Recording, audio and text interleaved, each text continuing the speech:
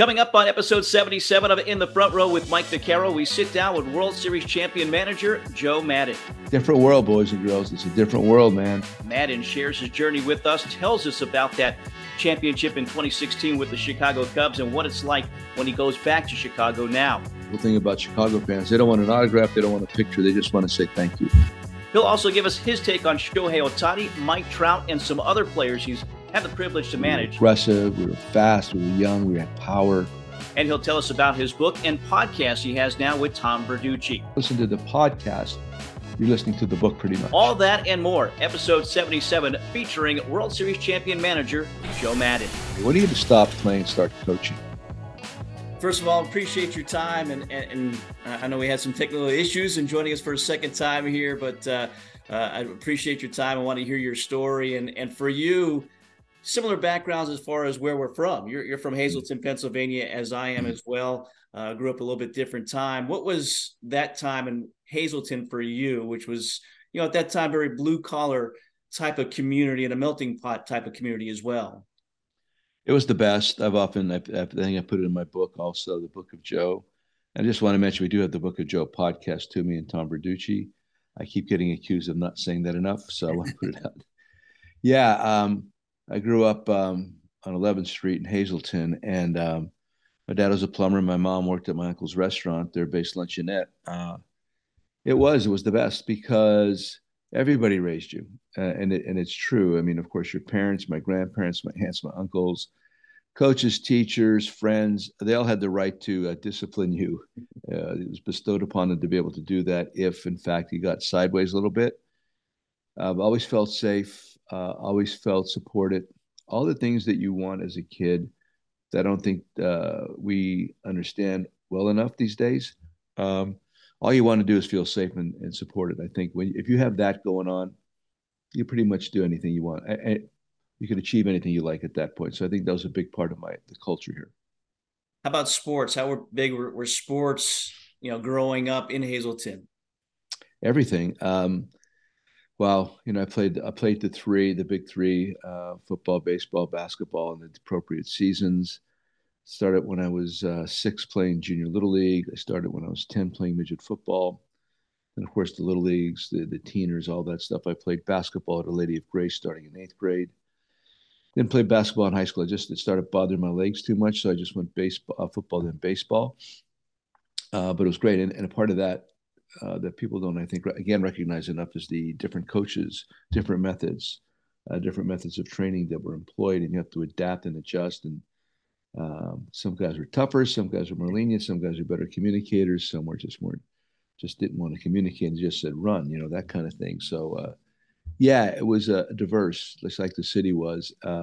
We diverse in the sense was European, all over whether the Pollock section, the Italians. We did not have any blacks. We had one black kid, Greg Palmer, great entertainer, and then we had no Hispanics really at that time. It was a different setup, but nevertheless, we got along really well, and it was absolute fun to grow up here. Early coaches that you had growing up, did they have an influence as you became a manager and did your own coaching? Yeah, it started with the midget football coaches, Richie Rabbits and Jack Sywell. They were tough. They were really tough. When you're 10, practicing football every day and then playing on Sundays at Harmon Geist, it was like a 6 or 7. I think it was a 6-game schedule. Maybe it might have been 8. I think it was 6.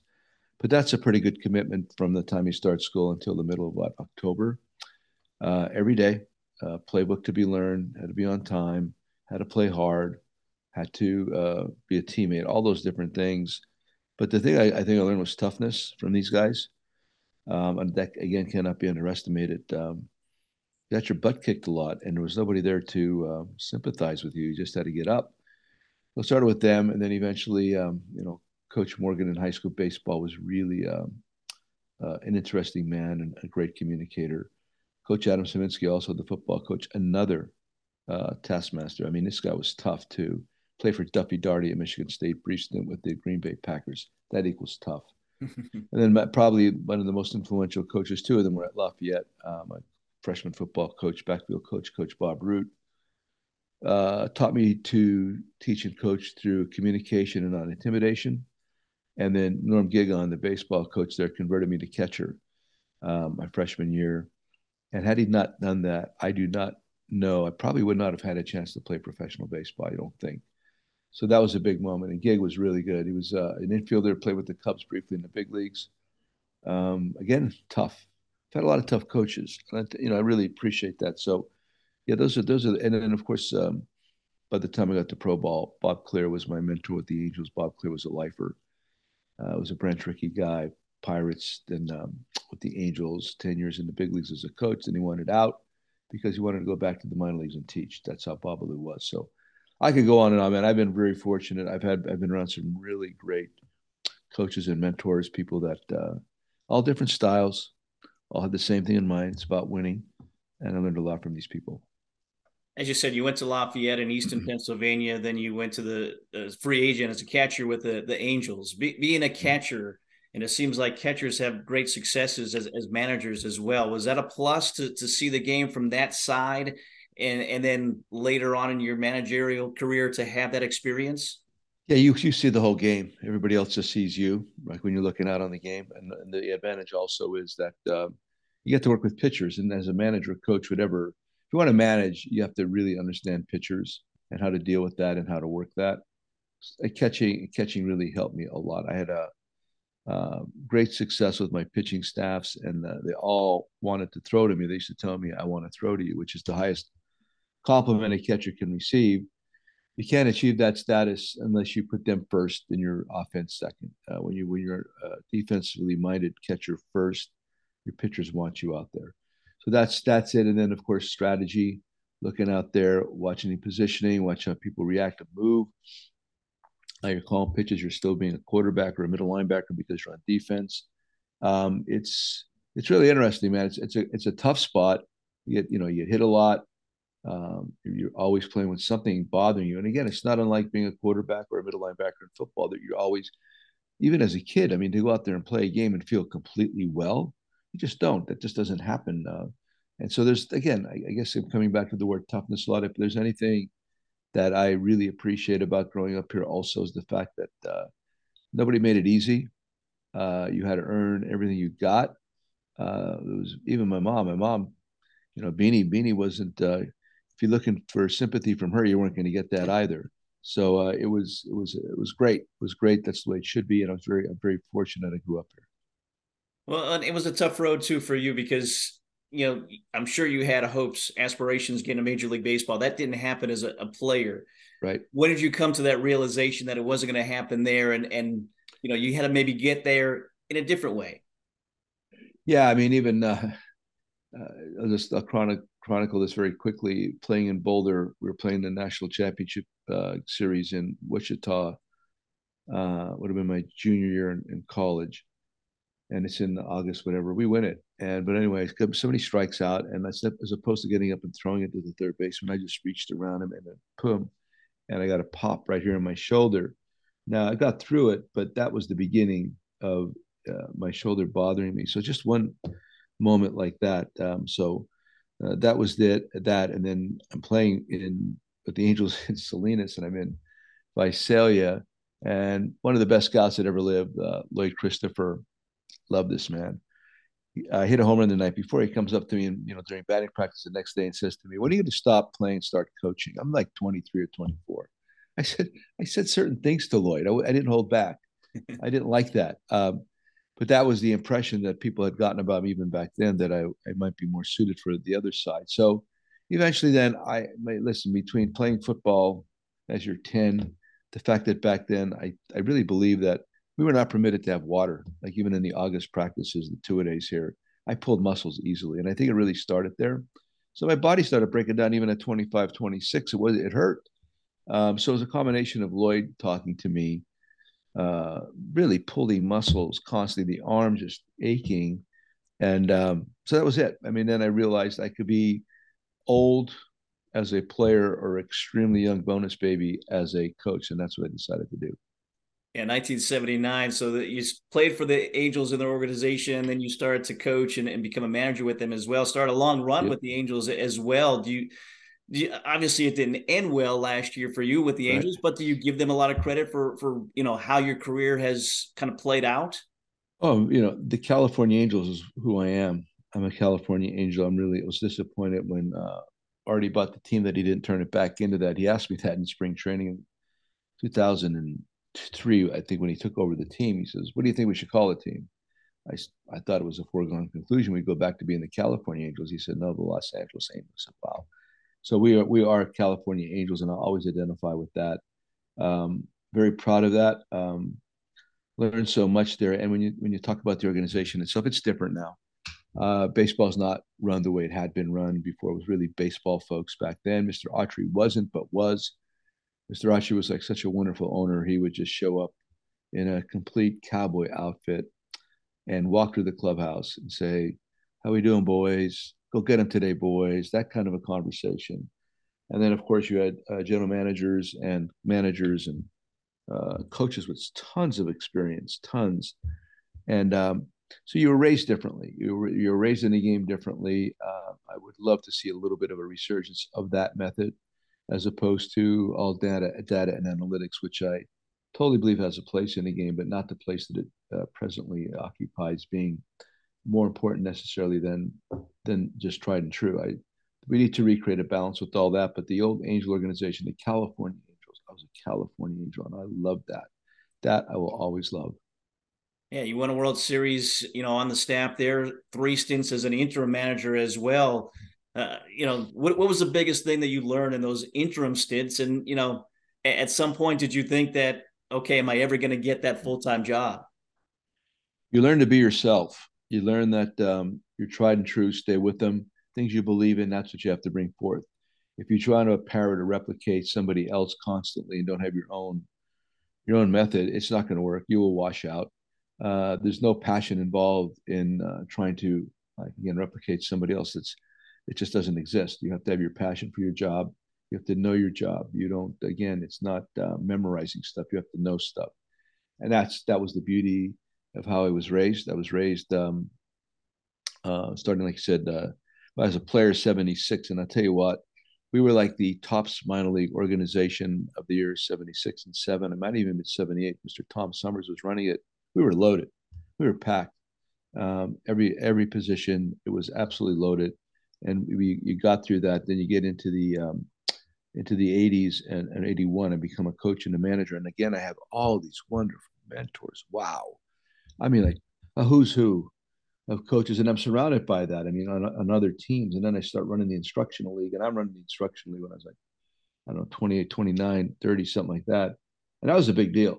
That was a big deal. Instructional league meant something back then. And I wish that's another thing I wish would come back. If you, the quality of the game right now lacks a lot of fundamentals, base running, all this stuff, because it's not being taught. Back then, it was an absolute wow, um, daily grind to get these concepts out there to your players, and then playing them against these other organizations, including the Tokyo Giants, which I love playing the Tokyo Giants. Their manager Sudo-san is still a friend of mine. Those games were 1-0, 2-1, 3-2. They were absolutely again tough-minded, grinding kind of games in the Arizona heat. So I could go on and on about this, but that's how I was raised in this game. Kind of like how I was raised here. No shortcuts, not easy. A daily grind all day. Don't complain. Nobody's going to be listening. And that was my California Angel time, and it was wonderful. Did you think you would get the head job at that point? Yeah, I thought eventually I could, but I knew I had to become a major league coach first. So that was my aspirations, was to go from that player to minor league coach, manager, instructor, coordinator, to get a job as a major league coach, then manager. And at that time, the pecking order existed. You had to work your way through. Right now, a lot of people are just appointed. It's almost weirdly, it's just like if you have like some kind of a broadcasting experience, it qualifies you now. I've actually advised guys that are there right now, managers, prior to getting their jobs. Why don't you ask an organization if you could go scout a territory for a bit, at least one, maybe two drafts, Mm-hmm. and go ask them if you could do rookie ball at least for 1 or 2 years, because it's different. That's where you learn, and that's how you learn to evaluate. Evaluation is such a big part of this. I think the groups obviously that are doing well, that do well consistently, evaluate well. And you have to evaluate not only through data and information, you have to evaluate with your eyeballs. You have to have people that see things. And that's what I was taught to do. I was taught to see things. And all this stuff conspires to really uh, make you good at what you do. So, yeah, I wanted to be a manager, but I knew I had to be a coach first because having never played in the big leagues, it's different. It's exactly the same, but it's completely different. 60 feet 6 inches, 90 feet. Fences are pretty much the same, but the day cannot feel any more different than it does when you first arrive there. The key is to get your mind, get your feet are on the ground, literally, but you get your mind there too. And that's what takes time to make the mental adjustments, being in a fishbowl every day and still being able to be yourself. Yeah, you certainly took the steps needed to get to where you wanted to be, and that eventually came in 2006 with Tampa Bay. Why was that a good fit for you? It was still a relatively young organization at that time, not a whole lot of success. So why in your mind, okay, I want to be a manager in Major League Baseball? This is where it's going to happen for the first time. Well, if I had not gotten that job, I would have been disappointed. I wasn't disappointed when I didn't get the Angel job originally. I wasn't disappointed with interview with the Red Sox or the Diamondbacks or the Mariners. Those are my interviews. Not disappointed. Would have been the Rays were perfect for me because in my mind, they were still an expansion team. They had not really been successful at all. I thought they were a blank canvas. When I went to Houston for the interview with Andrew Friedman and Matt Silverman, when I met these two guys, young guys, but I liked them because we did think alike. And a lot of it had to do with information and data and where this was going to take you. And beyond that, they appreciated my organizational skills. I'd broken down the organization and gave them specific ideas, what I thought how to do this. So that would have been disappointing. They were perfect for me. The Rays were perfect for me. You could still see their success today. They do things properly and well. They're not out there just trying to spend money and acquire big names. They look under the hood. They find out, they figure out certain players before they become household names. That was my big things that to really be great on that level where you don't have a lot of money to spend, you have to figure out the household name before it becomes a household name. And that's what they did, and they still do that well. And just a couple of years, 2008, you had them in the World Series. I mean, was in your mind, was that the timetable that you thought, or were you exceeding your expectations, your own expectations? Yeah, I mean, that was pretty quick. I mean, because if you look at the first season was over 100 losses. The second season was almost 100 losses, and I had a 2-year deal. And they had to pick up a 2-year option, not just one more year. So they did. I was like late in the season. They told me that, they're going to pick up my option. And then that was the difference maker, obviously. And then that winter, we went from being the Devil Rays to the Rays. We acquired some, much better players. That's the big thing about like all this stuff that goes on right now. Again, it comes down to evaluation. Andrew Friedman is outstanding at that. Even back then, I've always used to tell Andrew, "You're a good scout. You're a good scout." We really did see players in a similar fashion. So yeah, we became the Rays. We got Percy, we got Cliff Floyd, we got Eric Hinsky.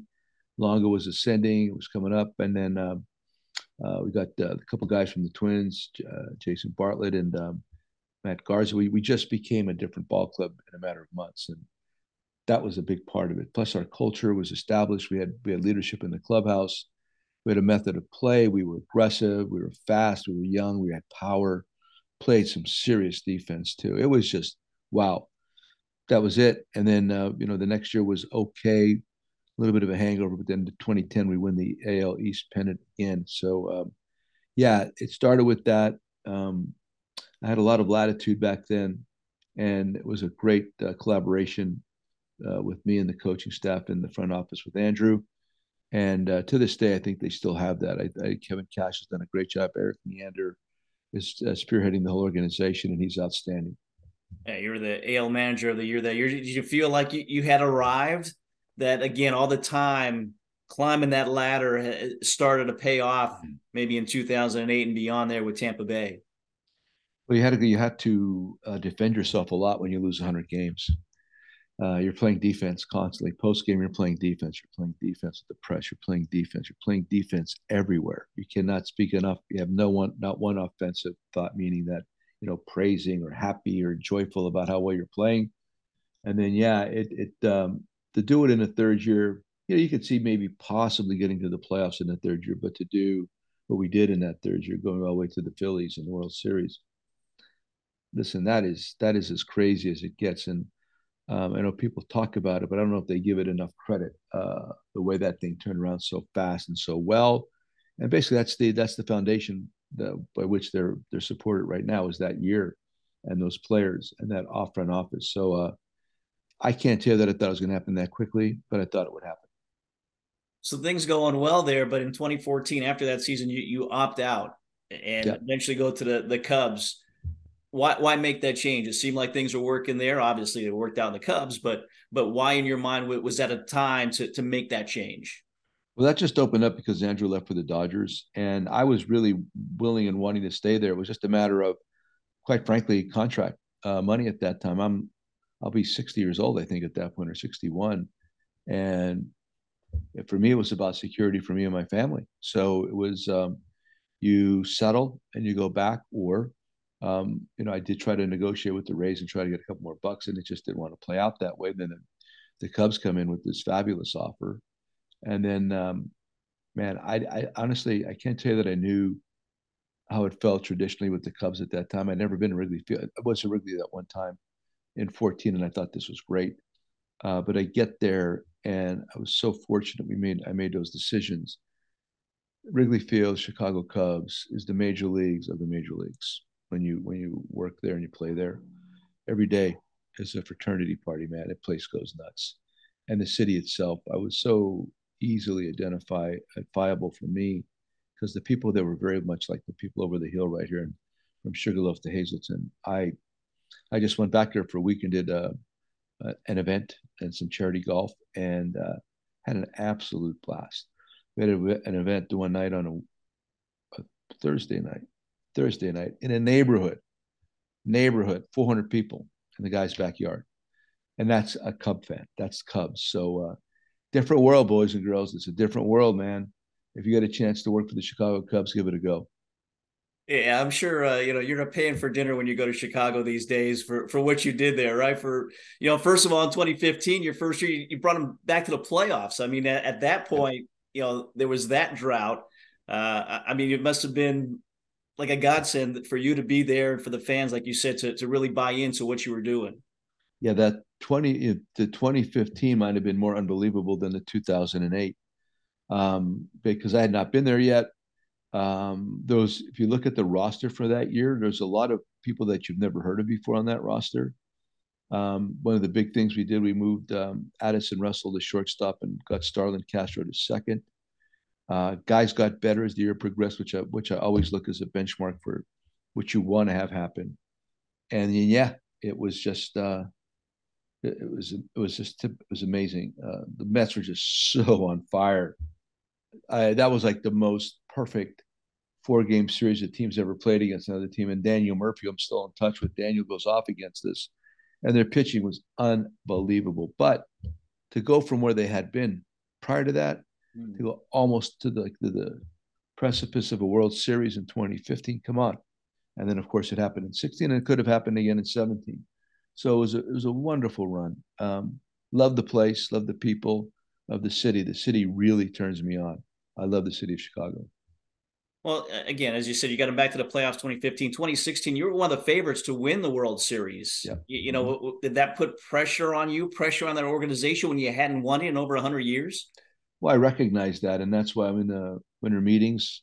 Can't remember where they were at, but I'm sitting there. You have a big scrum with all the reporters. You got to sit there, and they all ask you a bunch of questions. And I don't even know why I said it, but I might have been thinking about it. But when they asked me that question, I said we need to embrace the target. We need to run toward the word expectations. We need to run toward the word pressure. And quite frankly, I like it. So that's a narrative I created there. And I don't know to what extent the players bought into it. I mean, KB loved never permit the pressure to exceed the pleasure. I know KB loved that. So all these different little thoughts that you could put in somebody's head seem insignificant, but in a hot moment, if it could draw you back in, it definitely has a chance to work. So embrace the target, run toward expectations, run toward the word pressure. And if you do that, you have a pretty good chance of being successful. And after all, if you want to win a World Series, you better like those two words. Take us through the emotions, the feeling when you see that last out, that ground ball caught at first base. It's an out. World Series is the Cubs, first time in 108 years. What kind of emotions go through your mind? Well, the first thought I had was 108. Exactly. I just thought 108. When the moment hit Riz's glove, 108. Wow. And then after that, you think about your pop. My dad was big to me, my family. But primarily, I thought 108. It's weird how many things you could think about in a nanosecond about the Cubs, the Cubs fans, your family. All this other stuff really comes roaring from all the different corners of your mind, and then all of a sudden here comes a parade, a parade, right? And everything else that transpired after that was so special. It's a once in a lifetime moment. So I mean, that maybe like what, three lifetimes almost, from 108 years, whatever it was, 108 years. So yeah, it's indescribable. It's indescribable. But I did. 108 was my first thought. Had you heard from a lot of fans who lived and died with the Oh Cubs, and God. and Oh again, God. their parents had never seen this, and so on and so forth? All the time. I mean, if I walk around Chicago, I get it, on the streets. But beautiful thing about Chicago fans, they don't want an autograph, they don't want a picture, they just want to say thank you. They do. They come up and they shake your hand, thank you. Do you have a just? Could I have a minute? Just want to say thank you, just like you said for my deceased parents or grandparents, and a lot of them, they cry. They literally cry. That's how important it was to these folks. Yeah, like I said, when I walked in the door, I didn't realize the magnitude of all of that. Maybe that's a good thing, but once you get absorbed in it, there's nothing like it. There's nothing like it. We played a makeup game against the Cleveland Indians on a Monday at 1 o'clock. Monday makeup game, wasn't on the schedule. 40,000 people. Doesn't happen. That's amazing. Yeah, the fan base there, and again, starving for 108 years, and for you again, you get to that championship, and you do it in that organization. How do you move on from that? I guess because again, you get that taste, you get that emotion. I'm sure you continue to want the feelings that you had winning that World Series. Of course. Came close, I said, the next year. And then in 18, we got banged up and things just didn't work out. And then 19, they pulled the plug. Yeah, I honestly believe we should have been together longer than that. There's no question. It's hard to imagine why they would want to blow it up at that point. The players are still young. Part of it is just payment. They didn't want to pay a lot of young players that could get. Look what Javi got. Look what KB got. Look what Rizzo got. Look at all these guys, what they got. Johnny Lester was going away, and I love Johnny Lester. Johnny Lester's a big game pitcher, man. He's that good. And Jake, all these guys, it was just, it's just the way the world works. I mean, you get to that point, and they decided to blow it up. They liked the idea of a rebuild. So that's it. I mean, truly, that's it. I wanted to stay longer. I would have stayed longer. That was 5. I thought at least 7 or 8 would have given us a chance at another one. But I never got that opportunity. So the Angels come calling, again, an organization that you spent so many years in.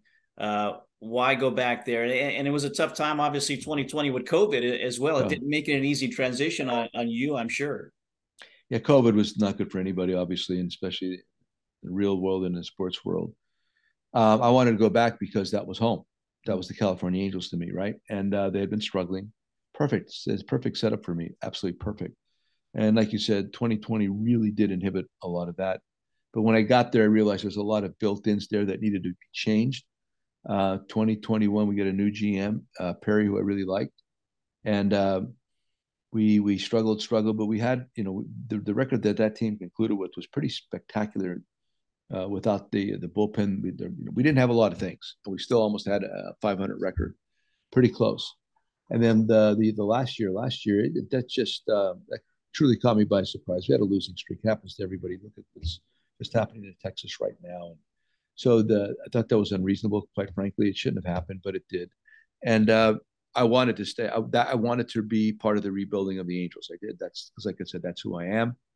It was disappointing, and that's it. Whatever. So moving forward, if I could run into a group or somebody that really uh, wants my services, and it just doesn't have to be a manager. It could be a lot of different things in an organization. I absolutely would listen. Um, Otherwise, if not, I'm just going to continue to play as much golf as possible here at the Valley Country Club. Be around my mom. Mom's up on the top of the hill, and enjoy this existence. Yeah, you and I talked the other day, first time without baseball in the summer since 1979 for you. I mean, you're enjoying the golf, yes, but are you torn a little bit? Are you still watching the game, obviously, and are you being pulled to that game still? Yeah, I wasn't at first. I didn't watch it all when I got home last year. I was not interested at all. But then I've been involved now with Tommy Verducci and I are doing the podcast, the Book of Joe podcast, and now I'm doing a weekly gig on MLB Network with Brian Kenny, which is going to morph into something more detailed. Nice. We get to the playoffs. It's going to be like a 3 time a weeker playoffs. It's going to include also a byline study or um, how would you say postmortem. I think they want me to do it after. I don't know if it's before or after each. It's probably before. But I got all. I mean, October is going to be busy for me, so I like that. I've been connected in that way. Like just like we're talking right now, I feel really good about it because I've been like in practice. I've been taking batting practice, taking verbal batting practice. So I like the idea. I like Brian Kenny a lot. So I'm curious. I'm interested. I've had offers to do more television. I just I'm like right now. I'm talking to you right from my backyard right here. It's kind of cool. So again, it has to be. You have to want to work with somebody. You have to share philosophy. You have to have each other's backs to really want to be somewhere else. So these are the kind of things I'm going to consider moving forward. I'm sure people come calling. Not that you're going to name anybody, but I'm sure you still have to be somebody that people are interested in having at some point. Are you having some conversations, as the season progresses, or will you after the season? You think? It's been minimal, quite frankly. It's not been a lot. I this off season will be the litmus test, regarding if there's interest or not, and so I'll be able to understand and evaluate what's going on now. I think, the fact that the analytical world's taking a little bit of a hit right now helps a lot. I think, but maybe again, maybe not. I'm outspoken with all this stuff, as you know.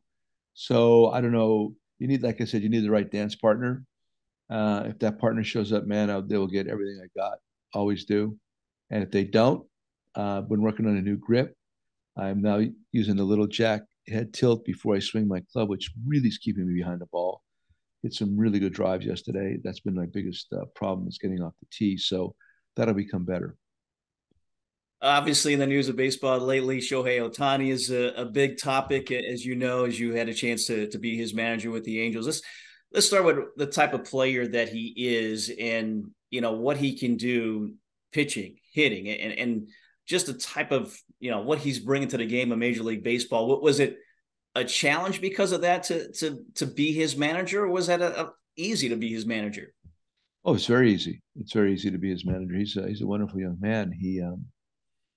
Easy to communicate with. He has a great interpreter, a fellow by the name of Ipe. Ipe and I got along great. We all got along great. So no, there's nothing difficult about Shohei. It's just unfortunate what happened to him. And now there's all this controversy regarding this offseason, what this is going to mean for him. But you also understand what it means for the industry. I mean, he's great for not even that's an understatement. As a baseball player, what he's done, the interest he stirs up, it creates, and how well he handles it. That's you're going to see that for a long, long time, if ever again.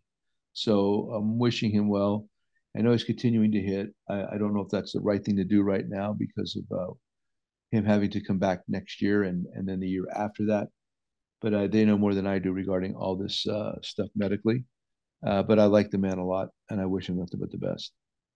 Obviously, his talents kind of overshadow a very good player in Mike Trout as well. What's your take on Mike Trout? Because this is a guy who, again, great talent. It just seems like he's injury prone lately and just hit with that injury bug quite a bit recently. Yeah, it's not easy for Mike. Michael's a good people.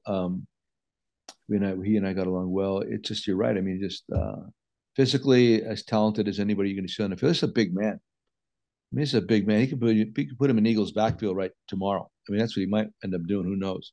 He's fast. He's big. He's strong. He competes. His work ethic is outstanding. All the right things are in place, but he just when the body gets hurt, man, and this is the hand with the hook and hamate bone and all the crazy stuff. The one time when I was there, my first full year after COVID, he was handing his helmet to Brian Butterfield, walking from second to third, and blew out his calf. Jeez. I mean, like stuff like that. How does that happen? And that was pretty much half of the season right there. So I have not had the benefit or the opportunity to work with him as often as I would have liked to, but I really enjoyed my conversations. Two of the best guys you've had a chance to manage? Or are there other guys that you look at that again they were talents but also pleasures to just be their manager? Oh yeah, I mean those two guys, probably talent wise, the top of the list. There's no question. You have to. Oh, Shohei's at the top of everybody's list, and not just mine. And the same with Trouty, but other guys, go back to my Angel days. I mean, it could go back to the minor leagues. I raised like Gary DiSarcina and Garrett Anderson and Timmy Salmon, Damian Easley, Percy, Troy Percival. All these dudes were part of the developmental system with the Angels back then. Paulie Sorrento, oh, Dante Bichette. I could go on and on. And then as a major league manager, Longo with the Rays, BJ Upton. I love Carl Crawford, really good baseball player. I've been really fortunate to work with a lot of really good guys, and we've had a lot of success. I mean, we won everywhere. I didn't get a chance to win in with the Angels, but that just was cut short. I don't really count that. We needed a little bit more time there, but what we did with the Rays and the Cubs is pretty spectacular. If your managerial career ends now, if it's over, I mean, look at over 1,300 wins, 8 postseason appearances, obviously the World Series with the Cubs as well. Would you be good walking away with some of those numbers? 3-time, manager of the year in both leagues, a rarity as well. Would you be fine kind of walking away, or is there something still missing out there for you? Well, the missing part, I think, would be the opportunity to work in a front office, if there is one. That would be it. I think that'd be kind of interesting. But like I've talked to a couple guys, and they said, "Yeah, I'd like to. I would think that'd be interesting, but it'd have to be an opportunity to work in an office with some clout, not just to be there as a figurehead in any way, not to have an office and then you just get courtesy questions. I don't want that. So if there's some kind of teeth behind it, to be interesting. If not, if I don't get to manage again, I'm not saying yes, I would like to. If I don't, it's not going to be by any means the end of the world. I'm pretty good at moving on. I'm really good at moving on. I compartmentalize well. I have varied interests. So if something stops working and kind of lose interest, I will find something else. Well, being an author, you've had some good interest and some good results as well. 2019, Try Not to Suck, and then your most recent book last fall, The Book of Joe. As you said, you've turned into a podcast with Tom Verducci, who wrote the book with you as well. What else can we find in those books and maybe learn more about you if folks haven't had those books or want to listen to the podcast as well? Well, the podcast is really good. I mean that. Tommy's so good, Verducci. Like we just did one yesterday that I really liked a lot. And it was a lot of it was about it's always about Shohei, but there's a lot of it about analytics and where it's going, and talked a lot about the Yankees and what's going on there, but just about the industry in general, and not walking away from any questions, and just trying to be not trying just being honest about my take. This is my opinion as well as Tommy's. We're kind of like kindred spirits with a lot of different things. Although he will, of course, always at times our opinions will alter a little bit or diverge, but that's good, and I love that kind of stuff. So I thought yesterday's podcast I just posted on my Twitter account. I think we have 50 some now already, and that's just if you have a time, just go back, and if you listen to the podcast, you're listening to the book pretty much, and it's all that. You can still buy the book. I think the paperback's out right now. We have a book on tape. It's on tape. It's people that have I can't remember the fellow's name, but people book on tape have really enjoyed that too. So yeah, it's an interesting concept. I recorded over 100 hours for that book while riding a bike in Mesa, Arizona during the pandemic. Got a great suntan, lost about 10 pounds. It was awesome. So all this stuff is conspiring to come together. But again, if you're interested at all, find the podcast. We've had some really good guests. We had Tom House on recently, as well as others. I had Riz earlier this year, Jason Hayward earlier this year. We had Sean Purdy, Brock Purdy's dad. Oh, nice. Sean Purdy was a minor league pitcher when I was the organization, so we thought it'd be interesting to hear NFL QB's dad speak about what it's like. And then, of course, Brock got hurt. So anyway, it's pretty cool. So check it out. Yeah, we've had Tom House on our show as well, and so I know having guests and having some good guests is always a plus. Yep. So again, the Book of Joe podcast with you and Tom Verducci. I want to go back to Hazleton for a moment because again, you're living back in the area, but you've been back involved with Hazleton with the Hazleton Integration Project. Tell me about that. Tell me why, it was important for you to give back to the community that helped raise you. Just look at the state of the United States right now. Look what's going on in New York City. Look at this unbelievable influx of immigrants into the city and all the concern and the problems and the cost that's going on. We recognized that early here in the city, and we thought this group of people, I'm not saying it's necessarily about New York City, but this group of people is coming to Hazleton pretty much to save the city. Everybody was moving out. Nobody was moving in. We needed an influx of youth, and we needed people that wanted to work and build the city back up.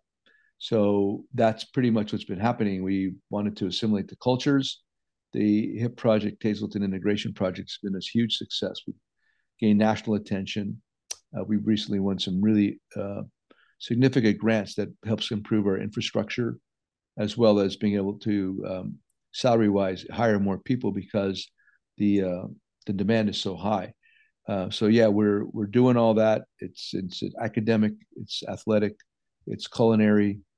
We have a great STEAM room. It's science, technology, education. We included arts with math, so we call it our STEAM room. We just got a nice helping hand from a local, wish I remember the company, but all our furniture in the STEAM room, we got at a significant discount because this gentleman came to the campus, came to our room, came to our building, and was so impressed with our operation that, again, significantly helped us out. So that's what's going on there every day. If you're ever interested, come down to the Hazleton Integration Project, Hazleton Community Center. It's on 4th Street. It's the old MPB Pro-Kill School right next to the church. You're always welcome to come in and check it out. You meet our kids, you'll understand why. Yeah, and it's your brother-in-law, Bob Curry, who helped arrange our interview here, who's helping run it. But with you back in town, are you a little bit more involved now than maybe you weren't able to be during your, the baseball season typically? Pretty much. I'm still a fundraiser as much as anything else right now. And there's different things. Yeah, I'm involved. They don't need me, quite frankly. I mean, the place, once you get a place up and running well, it's good. It's good. Yes, I do show up. I do, but they don't need me. They don't need me at all. They need me to possibly, like, we have golf tournaments and different ways to raise money. That's my primary job there right now. But the staff, Bob and Elaine, Rosanna, the whole group inside is spectacular. They don't need me. Well, doing some great work with that. You mentioned your Twitter account or X or whatever it is. Give that to us again for people who want to, again, be able to get to the podcast and listen to some of those episodes. It's at Mad Halos, right? That's what MADDHALOS at Mad. I need to change that, quite frankly. But when I got there with the Angels, I changed it to Mad Halos. So check it out, at MADDHALOS at Mad Halos, and you'll see us right there. Well, not with them currently, but you were with them a long time. Again, your career throughout as a player, manager as well. So, Joe, I can't thank you enough for spending a little time with us here today. Wish you the continued success in your broadcasting career now, and hopefully we see you in a dugout at some point as well. Yeah, everything's wide open, brother. I wake up every day in this beautiful, beautiful location that people pay a lot of. We paid a lot of money to go to Europe to see Austria and Germany and whatever. And I got it in my backyard right here. I look at the mountains every morning, and it's wonderful. So I'm very pleased right here right now. You seem like it. Best of luck to you. Thanks, Mike. Appreciate it, buddy. Well, our thanks to Joe Maddon for joining us here today, and a special thank you to Bob Curry with the Hazleton Integration Project for helping arrange that sit down. Be sure to follow Joe on his podcast, Book of Joe that he does weekly with Tom Verducci. As always, we thank you for watching and listening, and we invite you to like, to share, and to subscribe to our channels and our show as we continue to grow this and bring great guests to you. For JR Quitman, our creator, producer, and director, I'm Mike Vaccaro. We'll see you next week. Another edition of In the Front Row with Mike Vaccaro. Have a great day, everybody.